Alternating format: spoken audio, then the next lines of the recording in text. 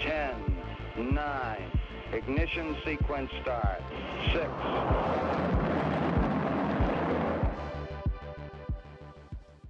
Hello, and welcome to Rocket Fuel, your daily update of everything that's happening in the Rocket Pool community. My name is Wack. Today is September 13th, and we've got a quick episode for you all today, so let's get started here with this bi-weekly update. So Maverick said, hey everyone, the latest bi-weekly update is here, so we're going to check that out soon. This is also, so is this week's community call, and there's a link to that on Twitter. And then he says, an important update from me, it's time to pass the torch. Going forward, feel free to tag Grant instead of me in the Discord when people reach out for a team contact or business development or partnership purposes. And then he said Rocket Pool. So then there's a link to the bi-weekly, but before that, let's have a look at this community call from Singapore. So I didn't have a chance to listen to this yet because it took place at like 5 a.m. Eastern time, I think, something like that. So I wasn't able to listen, but if you listen to it, then let me know what was said and I'll give an update in tomorrow's episode. If you didn't listen to it, then go and check it out. I think the team was talking about the experience with the conference so far, and I seen Vitalik as well, of course, at the booth, which was really cool. Okay, let's have a look at the bi-weekly update. So this is dated from yesterday. He says, Mav says that the annualized supply of RETH is up 57%. Annualized mini pool count is up 19%. That's annualized. And then, wait, that doesn't make sense, because if the mini pool count grew 2.6%, then that should be annualized close to over 100%. Maybe I'm misreading that. Maybe I made a mistake. And then the node operator count increased, annualized growth rate of 28%. So that's going up too. We hit 3,200 node operators, which is a really lovely landmark. Smart node latest version is 1.10.2. And then there's client updates after that as well that you can check out, that I've talked about on Rocket Fuel before. It says R&D, the team has been busy preparing for and attending events in Singapore. The work continues on treasury management for the Houston upgrade, the RETH calculator, and the new website. So there's a lot of stuff still happening there. With governance, there's a whole lot going on with the GMC that I've been covering on Rocket Fuel already. There's an RPIP for on-chain PDAO governance. A report was shared that details various powers and authorities within Rocket Pool based on community documentation. There was a lot of discussion about the effective RPL and its impact on voting. And there was a comprehensive post that discussed MEV theft in context of potential future 4ETH mini pools. Well, that's a pretty good one. And then feedback was sought about a rescue node across durations and then access durations, whether you should only have 4 periods of 15 days or 6 periods of 10 days, etc. And also access for solo validators to the rescue node as well. And then with integrations, there's stuff about Base, Balancer, vaults that we covered with the intern, which was on Sega, and then we had Granary, had RETH on Arbitrum, Auras, Drops now supports Auras RETH WETH pool, a yield farming protocol now supports RETH, beta product was released featuring RETH, but also always be careful and do your own research before engaging with DeFi protocols. Vendor finance supports Pendle's RETH, and Aura launched co-incentivized rewards on Optimism. Then we have stuff about Singapore with the conferences, meetings, events, networking. Langers has several presentations and panel appearances, and Vitalik called in to say hi. Bell Curved gave an update on Rocket Pool's contributions to Origin and Liquid Staking. Langers participated in panel discussion on staking rewards. LST5 Summit, Ken participated in panel discussion at Permissionless in Austin on behalf of the protocol. Twitter Spaces included a special restaking community call and an interview with a guest from Flashbots. And Rocket Pool was listed, the RPL token was listed on Bebop, UZX, and please remember to do your own research on exchanges. So thank you for that update, Mav. And of course, if there's any business opportunities now going forward or partnerships, then reach out to Grant for those instead of to Mav. Okay, next we had some updates from Joe, who was here talking about all the things that need to happen to get Houston and Saturn out of the door. It was a discussion that was kind of going on yesterday, and talking about when things would happen and how things would happen. And here's what Joe said was, keep in mind I still have to maintain version 1, and that's of the smart node stack, because they're working on version 2, and do all of the Houston stuff. And then I have paternity leave, so it's not like version 2 will be here tomorrow. Someday we'll have another dev working on stuff. Someday, cute Disney song about dreaming to the future or something. And then Non-Fungible Yoakum says, so Houston might be in January then. And Joe says, that's doubtful. The audits would have to be done crazily fast and find literally nothing for that to even be on the table. And then Non-Fungible Yoakum says, so Houston smart node stuff done, then paternity leave, and Houston sometime in the spring. And Joe says that seems a reasonable plan. They want me to do the smart node before it goes to audit this time, instead of building it in parallel though. So once I get back from Singapore, it's going to be category 5 cat typing time. And then Jasper says, as always, Rocket Pool is understaffed, so Saturn would be at the end of next year. Oof. And Joe says that it can't even start production until 4788. So yeah. So Non-Fungible Yoakum says, my conservative guess for Cancun isn't until January. The core devs are still chewing on devnets, and long-term testnets aren't even on the horizon yet. So it looks like that, the idea for October or November for the Cancun and Dinab isn't looking likely maybe at this time. And then in relation to the 4788 stuff, Valdov says, significant, I called him Vasper, like Jasper and Valdov, sorry. Valdov says, significant bits can be done, especially since the beacon bit is like, we do optimistic stuff and challenge. So essentially it's just an API to submit a thing, and it says succeeded or failed. The actual details should only affect a module that does the checking. And Joe says, I'm talking more about the Megapool implementation. If it includes LEB4 support, then it needs to be forced exits too. And Val is saying, I'm saying we should be able to do that design and coding regardless of 4788 details or forced exit. Just need to know we'll have them. And then Joe says maybe Kane will know more. And then we have some more updates from Joe. And here he's rewriting some APIs. And he says version 2, ladies and gentlemen. And then Blue AVM says, what is version 2?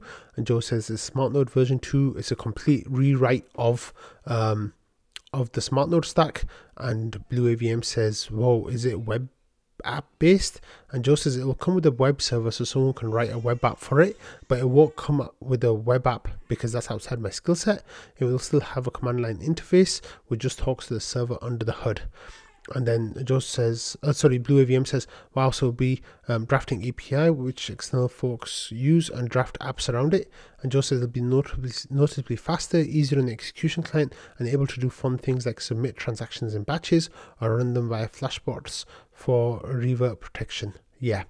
And then Blue AVM says, are we deprecating version 1 post Houston? And Joe says, I don't know when that will be done. I have to build version 1 with Houston support, and this is the same time. I doubt it will be ready when Houston gets released. And Blue AVM says, we seriously need a helping hand for Joe to do this heavy lifting. And Never an Island says, so it's basically a single API for your execution layer, consistency layer, VC, flashbots, etc. And Joe says, not really. It doesn't do all the things those APIs do and just marry them together. Like the smart node technically has API right now. That's what the command line interface talks to and does stuff, but it's not a very pretty one. Like a car that can't do all the things wheels can do. And then Joe says it's just a Docker exec Rocket Pool API under the hood. This will change, so instead of Docker exec, it's actually a HTTP API, the back and forth between the command line interface, and this will look the same, but now web stuff can use it too. So there's nice little bits of information from Joe there about what the next few months of work are going to look like for him. Some information on timelines that sadly put a pessimistic spin on some people's expectations, but yeah, thank you as always to Joe for providing the updates because they're really good. Okay, next we had this discussion that started with Peter Seeledy. I know that's a horrible pronunciation. I'm really sorry about that. That's from Patches. Sorry, Patches. I know that I did a worse job of it than you said. But anyway, Peter here from the Geth team, thanks Invis, and the Ethereum developer, core developer, says, "Hey Rocket Pool, is it possible? Okay, I mean semi elegantly to manually spin up your infrastructure containers. My setup is an unraid server running Docker containers. I don't want custom scripts or Docker Compose to set up everything. Rather, I would like to manually compose stuff. Just what?" And then Darren Langas here says, "Hey, yes, you can run them natively or do a hybrid setup. Here's the native documentation." And then there's a link to the guide of setting up hybrid or reverse hybrid setups. And he says Joe should be able to fill in the gaps also. Yeah, so then Peter says that seems extremely geared towards system development, I guess, system D, and does a lot of strange local user handling. I want to still be able to use Docker containers. I want to manage them for myself instead of auto-deployed by Rocket Pool.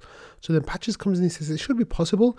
The main thing that will be worth keeping an eye out for is that a few of the containers won't access the Docker socket, so they can restart and monitor the other containers. You may have to reverse proxy the Docker socket for the command line interface to work as well. And Peter says, yeah, I don't want to allow that. The infrastructure is mine. I don't want app containers to mess with my infrastructure. And then Patches says the most stripped down, voiding the warranty option would be to do the deposit using the smart node and then move the validator keys onto an existing VC. You could do the deposit in a temporary virtual machine that way, and pop into the Discord if you want to discuss more. So it's wait, was there more after this, or was that just spam? No, that was just spam. So yeah, this is a nice little conversation, and the reason why I'm covering this is because, of course, Peter is a team lead at Ethereum. He's a core developer, really knows his stuff. But I'm kind of tying this together to a few of the other things that have been happening recently. Vitalik's speech at ETH Singapore was about decentralizing LSTs, and on top of that you have Vitalik visiting the booth, and that creating a link between Ethereum core research / development and the Rocket Pool. There's talk of native or sovereign LSTs at Ethereum level, but that's years away.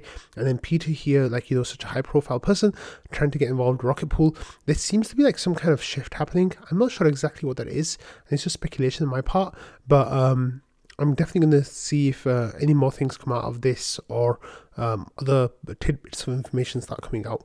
But there's definitely a nice little conversation here, so I thought I'd add it.